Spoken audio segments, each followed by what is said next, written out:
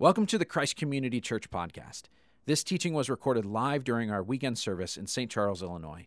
We invite you to join us in person any weekend in St. Charles, DeKalb, Aurora, or Streamwood. Learn more at ccclife.org. And now, enjoy the message. When I was about 9 or 10 years old, my mom loaded me and my two younger sisters into the car, and we headed off to visit some friends that lived an hour and a half, 2 hours away. It was a quiet car ride. I was playing with a toy in the front seat, and my sisters were asleep in the back. And I remember about partway through, the steady whir of the wheels on the road changed into kind of a bumpy rumble. And I thought maybe we turned onto a gravel road or something. But all of a sudden, there was a bump and quiet for just a couple of seconds. And then was slammed forward into the seatbelt. And there was a whir of commotion. The wind was knocked out of me. And the next thing I remember, I was standing in front of the car, seeing people move all over the place trying to help. We had crashed just down the street from a bar, and the people were coming out of the bar, and they were bringing cold compresses and first aid kits. Now, I don't know if the people who are in a bar at 11 a.m. on a weekday are the exact first responders you want, but we were thankful that they were there. This was before cell phones, and so we were fortunate enough to have a truck drive by, and he radioed for an ambulance to come. And it turns out that my mom had taken some medication that made her drowsy, and she fell asleep. And we drifted across 2 lanes of oncoming traffic, fortunately when no one else was on the road. We ended up in a ditch, hit an embankment, and launched into the air, flew for about 85 feet, and then landed. We would have rolled over, but there was an electrical box that held our car up from falling into the ditch. It could have been a lot worse than it was. My mom had a broken nose or a few goose eggs, but on the whole, we were okay. No one ever intends to fall asleep at the wheel. No one sets out on a drive thinking, you know what, I'll drift off a little bit today. This'll be all right. And yet it happens all the time. In the same way, no one starts off their Christian life with the intention of drifting away from their faith. No one commits themselves to Christ thinking, you know, I'll do this for a few years and then I'll grow cold and I'll just kind of give up on the whole thing. Yeah, I know far too many people who would no longer call themselves followers of Jesus. At one point, they were committed to Christ, but they've walked away from their faith. People who grew up at the same church as me. People who were student leaders in the youth group where I was a youth pastor, and they were on fire for God, or so I thought. People who went to the same Christian college as me. People who prayed a prayer of surrender at an Inspiring Stories weekend here at Christ Community Church, who would no longer call themselves followers of Jesus. How do we keep ourselves from falling asleep at the wheel? How do we keep ourselves from abandoning our faith? How do we hold our commitment to Christ until the very end? This is the second week in our series on the book of Hebrews. As a church, we've got a 4-year Bible reading plan where right now we are going through 2 different books of the Bible, an Old Testament book, Leviticus, and a New Testament book, Hebrews. And they are both amazing, profound books. But if I'm being honest, they are some of the more challenging books in the Bible. They're a little bit, heavy sledding here. And so we're trying to help out as much as we can. In terms of the book of Leviticus, we're dedicating every episode of our weekly podcast to talking about one of the readings in Leviticus each week. And Nikki and Eric and I are having a blast doing this. You will be amazed at our conversation about unclean skin diseases this week. It turned out to actually be pretty profound. So you want to check that out on Monday. Also, a couple of weeks ago, I did a workshop about how to read the book of Leviticus, 4 really big ideas that will help you understand it. We've posted the video of that online at BibleSavvy.com. You want to check it out. Also, we've just started a Bible Savvy Twitter account where I'm personally tweeting about the readings each day, providing resources and some thoughts to get you going. So you'll want to follow that.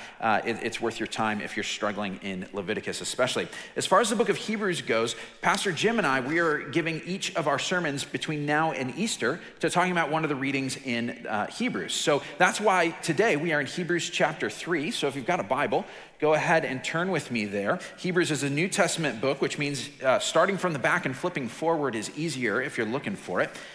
Hebrews was a letter written to a group of Christ followers who were under a lot of pressure, and they were considering abandoning their commitment to Jesus. They thought, we tried this whole Jesus thing, it's getting hard, maybe this isn't all it's cracked up to be. And this letter is encouraging them to stay the course, to not give up on Christ. And so we're going to be reading in chapter 3, starting in verse 7. Just so that you understand what's going on right as we get going, the author is going to quote from a psalm, and the psalm is describing an event in Israel's life where they were rebelling against God. So that's the poetry part at the beginning. It says this: "So as the Holy Spirit says, today if you hear his voice, do not harden your hearts as you did in the rebellion, during the time of testing in the wilderness, where your ancestors tested and tried me, though for 40 years they saw what I did. That is why I was angry with that generation. I said, their hearts are always going astray, and they have not known my ways. So I declared on oath in my anger, they shall never enter my rest. So see to it, brothers and sisters, that none of you has a sinful, unbelieving heart that turns away from the living God. But encourage one another daily as long as it's called today, so that none of you may be hardened by sin's deceitfulness. We have come to share in Christ if indeed we hold our original conviction firmly to the very end. As has just been said, today if you hear his voice, do not harden your hearts as you did in the rebellion." Let's thank God for speaking to us. This is the word of the Lord. Thanks be to God. This passage gives us three questions we can ask ourselves to keep us from drifting away, to help us hold on to our commitment to Christ to the very end. Here's the first one. Where is my heart getting hard? Where is my heart getting hard? Follow your heart. It's a phrase I've heard on the lips of hundreds of characters as diverse as Winnie the Pooh and Napoleon Dynamite and the ghost of Babe Ruth in The Sandlot. Over and over again, the stories we tell say, follow your heart. What I've never been told, though, is that advice is redundant, because everybody follows their heart. In fact, it's impossible not to follow your heart. Listen to what the Bible has to say about this in the book of Proverbs. Above all else, guard your heart, for everything you do flows from it. Everything you do. When the Bible uses the term heart, it's talking about the center of a person, the place from which all of our thoughts and desires and actions flow. The easiest way to think about it is like an arrow sticking out of your chest, pointing at the things that you want, and wherever it points, that's where you're headed. And so that's why over and over again in Scripture, it warns us of the danger of our heart leading us astray. Look again at verse 12 here.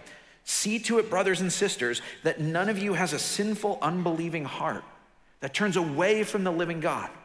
Picture that arrow turning away from the living God, pointing at something else, so that's where you're headed. The phrase for this that's used throughout this passage and throughout the Bible is having a hard heart. A hard heart is one that's closed off to hearing from God. A lot of times when the Bible uses that phrase, a hard heart, it also follows up with this description. They have ears, but they do not understand. They have eyes that see, but do not perceive.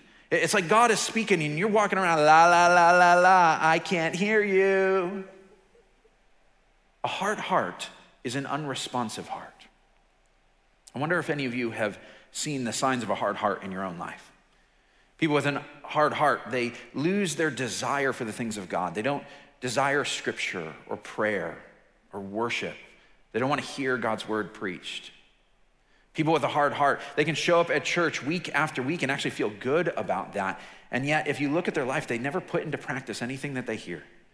You look at their life 10 years ago, and they've been going to church the whole time, but it looks exactly the same today. People with a hard heart, they resist addressing areas of sin in their life. Soft-hearted people struggle with sin still. They still are tempted and sometimes give in to sin, but they're grieved by it. And they're working on ways to grow and fight against that. But hard-hearted people get calloused about that. They just don't want to deal with it. People with a hard heart, they do all sorts of things to not face their own behavior. They avoid friends who might call them out, or they distract themselves with all sorts of things, or they come up with excuses to show why what they're doing is not actually wrong. People with a hard heart, they drift towards bitterness and resentment and blaming others and never looking in the mirror. They end up with a critical edge to their life. Unfortunately for many of us, far too many of us, that description hits close to home. And that's scary, because having a hard heart is a dangerous place to be. If your heart turns away from the living God, where is it turning toward? Towards death. In the Bible, hard hearts destroy relationships, and they kill character, and they perpetuate injustice in society. You heard about Pharaoh, the one who enslaved the people of Israel. The reason he would put up and perpetuate with that injustice was, the Bible says again and again, the number one description of him is that he had a hard heart. Ultimately, a hard heart that turns away from God turns towards spiritual and eternal death. Or to put it another way, only a heart that turns toward the living God finds life. But what happens when someone who has once professed faith in Jesus turns away from him? What are we to conclude when that happens? Look at verse 14. It says, we have come to share in Christ if indeed we hold our original conviction firmly to the very end. This is a very sobering verse. Pay close attention to what it says. We have come to share in Christ. That's present tense right now. We've come to share in Christ right now if we hold our conviction firmly to the very end. That's in the future. So we've got present faith and trust in Christ if it lasts into the future. But what about someone who doesn't hold that conviction to the very end? That's the sobering part. Here's how I'd sum up this verse. Saving faith is lasting faith. Saving faith is lasting faith. If you have genuine faith right now, it is a faith that will last to the end. And if your faith doesn't last to the end, it was never genuine faith. Saving faith is always lasting faith. The author of Hebrews uses an Old Testament story to illustrate this. Quoting Psalm 95, he tells the story of the first generation of Israel out of the land of Egypt. They've been set free, and now they're heading to the promised land. So this is the generation of people who saw Moses call down plagues on the Egyptians. And they were at the Red Sea, and it parted, and they walked across on dry land. And they stood at the base of the mountain when God came down in the thundercloud. They saw all of this. And yet every time on their journey when they faced trouble, the same thing happened. They rebelled against God. Run out of food, and they're like, oh, this is it. We followed Moses out here just to starve in the desert. And of course, God provides food from heaven. They see an army, and they're like, this is it. God just wants to kill us. What are we doing out here? God miraculously defeats the army. Every time they go to the same thing, they say, we should go back. Let's go back to Egypt. It was so much better then. They're romanticizing their past. You ever heard someone do this? Oh, it was so much better. We had food. We were taken care of. We were all right. Conveniently omitting the fact that they were slaves. Slaves who cried out to God for freedom, and God actually answered their prayer and set them free. And now they're like, no, it was better back then. It finally came to a head when they got to the edge of the promised land, and God said, here's the home that I've provided for you. They send some scouts across, and the scouts come back. They're like, it's everything God promised and more. And yet, there were some military outposts there. And so the people are like, no way, we're not going in. And Moses said, no, this is it. This is the final step. Trust God to go in there. And they're like, no, we won't budge. And so this is what God says. This is what's quoted in verse 10. His conclusion was, their hearts are always going astray, and they have not known my ways. In verse 11, it says, they shall never enter my rest. They won't go into the promised land, the home I've prepared for them. They trusted God and Moses enough to leave the land of Egypt, but their repeated rebellion and ultimate refusal to trust God, in spite of all that they had seen, revealed what was always true. They have not known my ways. Their faith didn't last, which means it was not saving faith. And the author of Hebrews is saying, I don't want this to happen to you. He's pleading with his friends, the church that he loves, saying, don't let this be your story. And I want to do the same for you. Don't let this be your story. If you want your faith to last, you've got to have a long-term plan of how you will keep your heart soft for a lifetime. And it starts by regularly asking the question, where are areas in my life where my heart is getting hard? Where's my heart getting hard? Fortunately, the author of Hebrews goes on to give us some helpful ways to keep our hearts soft. And that's where the second question comes in. Second question is, what lies am I believing? What lies am I believing? Remember the movie Inception? It came out about 10 years ago, which makes me feel old, okay? Because when you're a preacher and you're like, I got to think of some nice contemporary illustration to show that I'm relevant, and the thing you come up with is from a decade ago, it's like, yeah, you're an old guy. That's what happened. So the movie Inception, if you haven't seen it, the premise is that there's a technology that allows people to enter the dreams of others. And so they can go into the dream, and they can do all sorts of mind-bending things that you can't do in waking life, and it's really cool. But there's a problem, there's a danger. that if you get too far into a dream, you might forget that it's a dream. You might start to confuse the dream and reality. And so when everybody travels in a dream, they carry along with them an object that they know really well, an object that behaves differently in the dream than in waking life. And so when they start to doubt what's real, they take out that object to check and see how it behaves so they can tell if what they're experiencing is true or false. Should they believe what they're seeing and hearing or not? And this is what the author of Hebrews is asking us to do, to find ways to check if we are believing lies. Look again at verse 13. It says, encourage one another daily, as long as it's called today, so that none of you may be hardened by sin's deceitfulness. Sin's deceitfulness. See, this is our challenge. Sin is a liar, and sin is a good liar. You recognize any of these lines? It's not that big of a deal. Consequences won't be that bad. I mean, no one's even gonna know. It won't hurt anybody. It feels natural. How could it possibly be wrong? Just one time, just one more. That's all you need. If you do this, it'll bring relief. You've earned this. You deserve this. You've been going through a hard time. It's your right. Nobody's gonna look out for you, so you better look out for yourself. If you don't do this, you'll be rejected. If you do this, you'll finally be accepted. You know what? You won't be able to handle the difficulty, the pain of doing it God's way.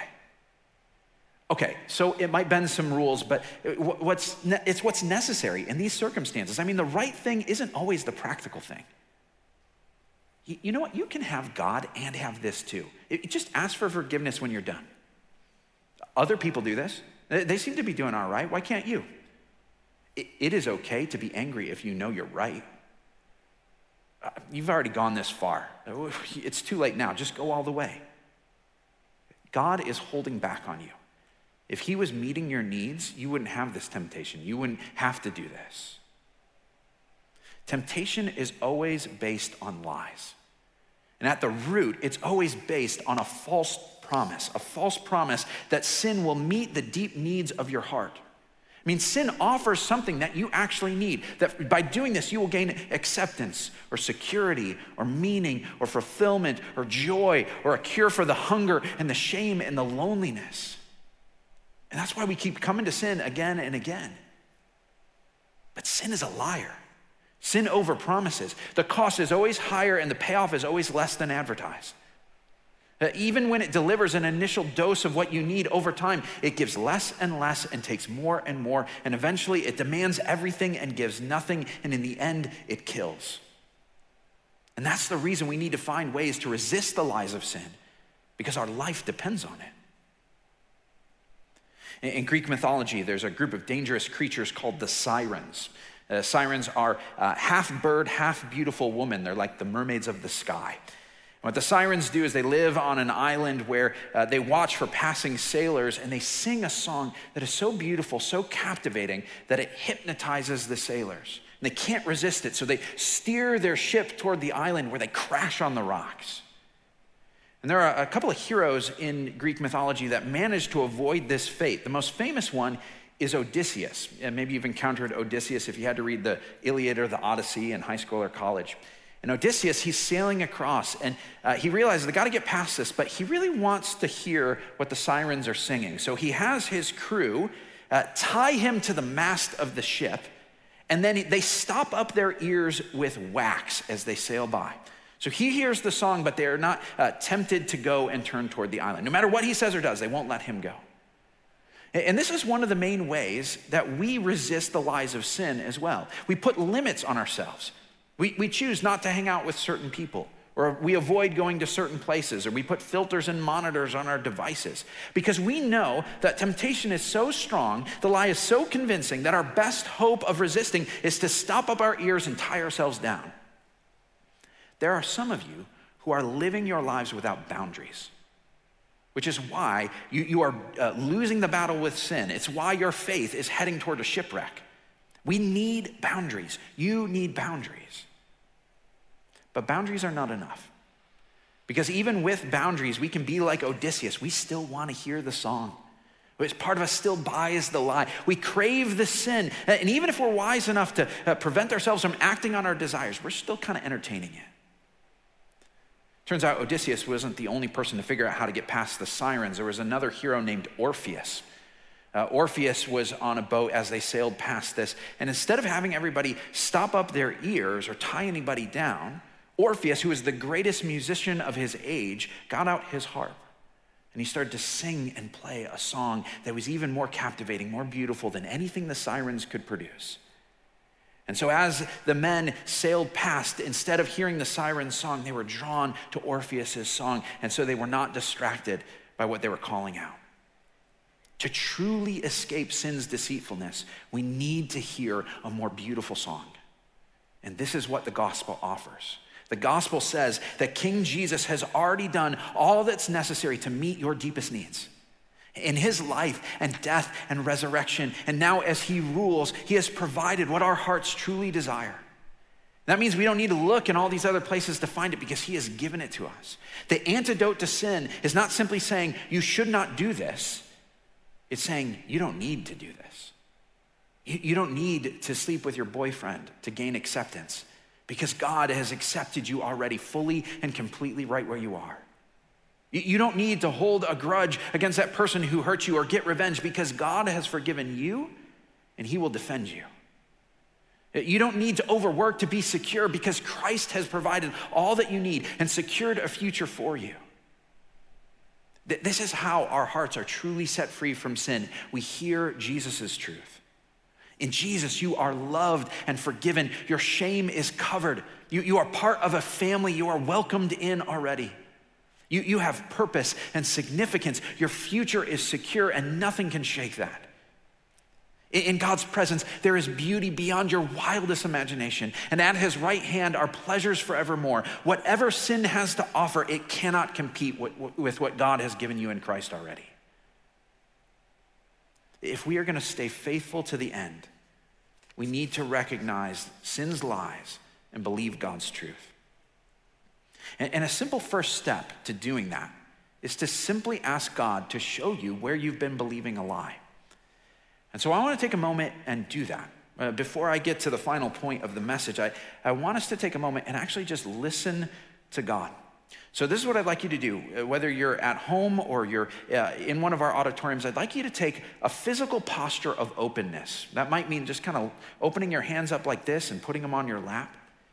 And we're going to invite God to speak to us. We're going to ask God 2 questions, and after each question, I'm going to give you a full minute to listen and see what he reveals to you about this. So let's begin with this. I'll pray an opening prayer, and then we'll ask God to speak to us. God, search us and know our hearts. Test us and know our anxious thoughts. See if there is any offensive way in us, and lead us in the way everlasting. Now take a moment and ask God this question. What lies am I believing? What lies am I believing?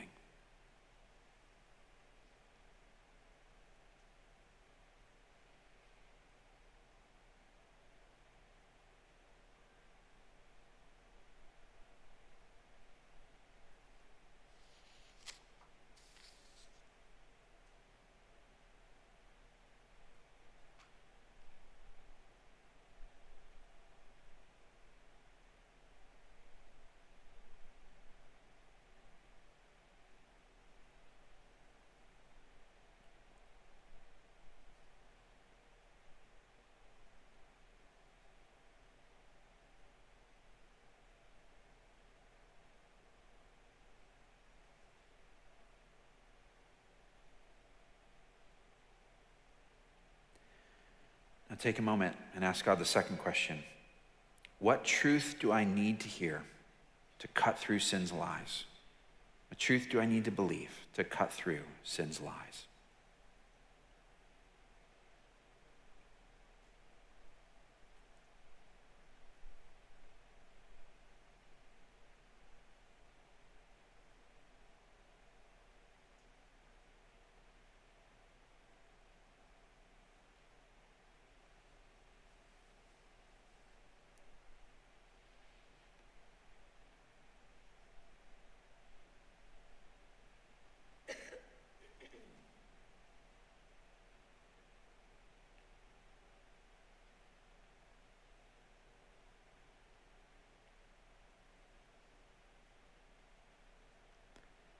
God, there may still be things that you want to show us.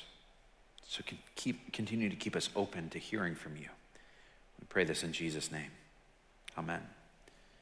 That's an exercise you may want to do sometime this week. Give yourself a little bit more time to do that. It's especially good if you journal along with that and write down the answers to those questions. Ask God, what lies are you believing? And listen to his answer. Let's talk about the third question we need to ask ourselves. Who is fighting for me? Who is fighting for me? My wife and I regularly go on road trips to Pennsylvania, which is where some of our extended family lives.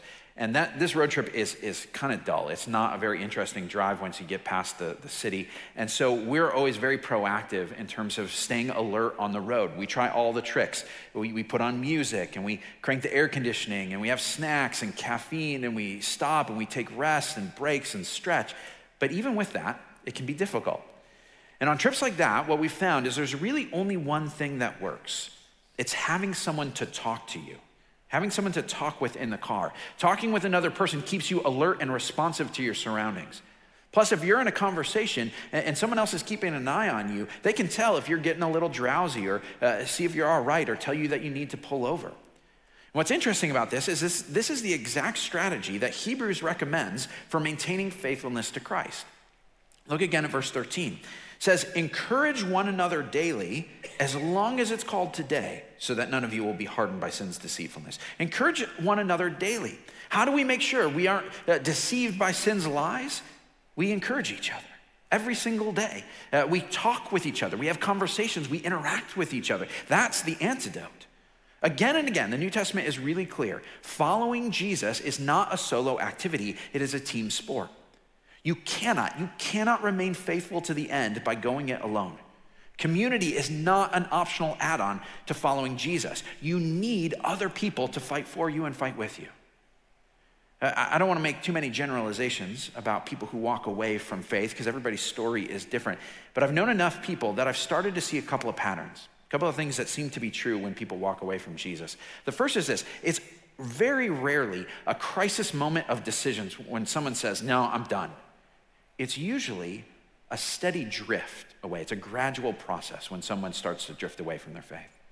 The other thing I've noticed is that part of that process is becoming disconnected from vital Christian community. Start to shed the relationships that kept them connected with God. So it's worth asking yourself honestly, am I connected with genuine, vital Christian community? It might be helpful to think of it in kind of three big categories: gatherings, groups, and partners. Gatherings, groups, and partners. Do you have a gathering? I'm talking about what we're doing right now. Gathering with one another to worship together, to hear God's words together, weekly worship. You know the reason why Jim and I don't just find a great sermon by a good preacher and just email it out to everybody in the church? Like, listen to this on your own time. Or we don't just put together a playlist of worship songs. We're like, when it's convenient for you, you listen to these and worship on your own. You know why we don't do that? Because it's not just about the content. It's not just about the individual experience of something that's good for you. It's about doing it in community. It's about seeing each other and hearing each other sing and being addressed together, not just as individuals, but as a church family, as a community. This gathering is where you say, I'm a part of something bigger. This is my tribe. This is not just me. This is a movement. This is a people that I'm a part of. And when we start to lose that perspective, we start to get self-focused and just what's in it for us, and our hearts start to get hard through that. That's why we've been encouraging those of you who can, if your health allows for it, the health of the people around you allows for it, to try to start coming back to our in-person gatherings. We've added a service to create more space for this, and we know that we're all heading out to places that we feel are necessary for our life, work, school, grocery stores, things like that. If you haven't tried church, I think this is one of those things that's necessary. We need gatherings. We also need groups. You need people who see you, who know who you are, and can speak into your life when you start to drift.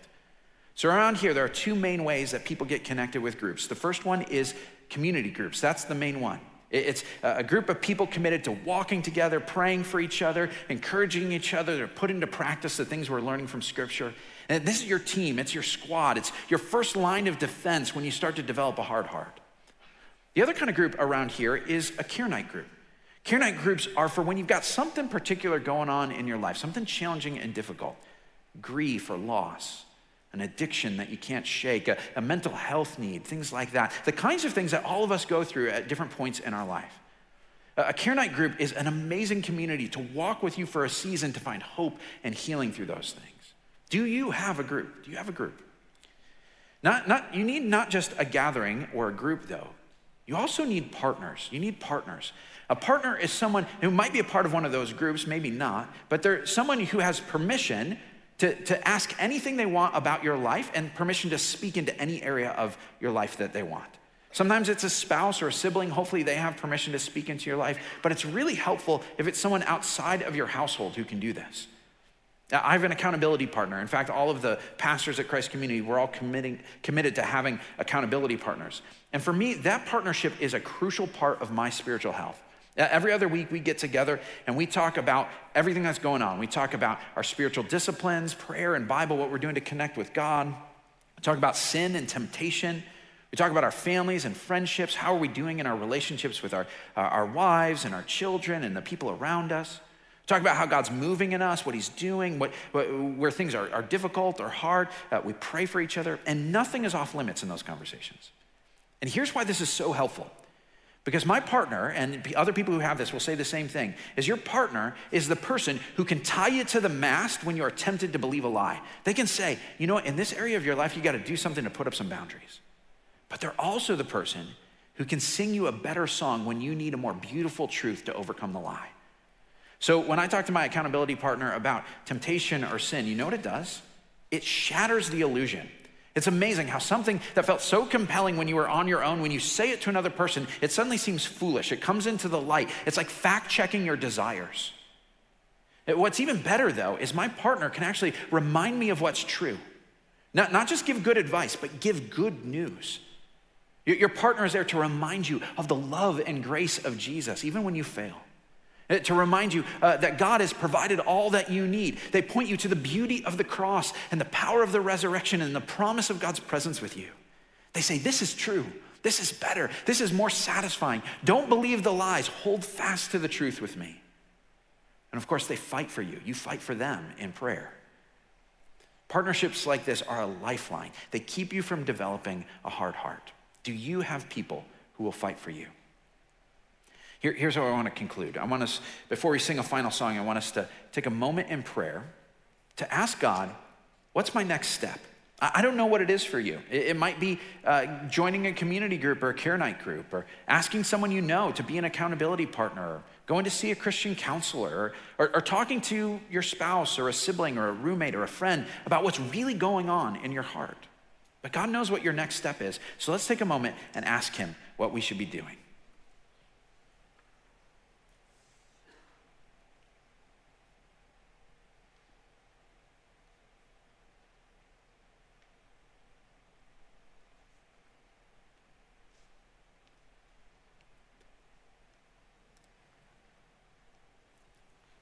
Heavenly Father, we are so thankful that when it comes down to it, you have sent someone to fight for us, your son Jesus. And so we pray that you would give us eyes to see the beauty of Christ, the one who loves us and opens his arm to us no matter where we've wandered, calling us back, welcoming us home. Father, move in us by your Holy Spirit. Guard us from having hard hearts. Keep us soft and open, listening to you always. We pray in Christ's name. Amen.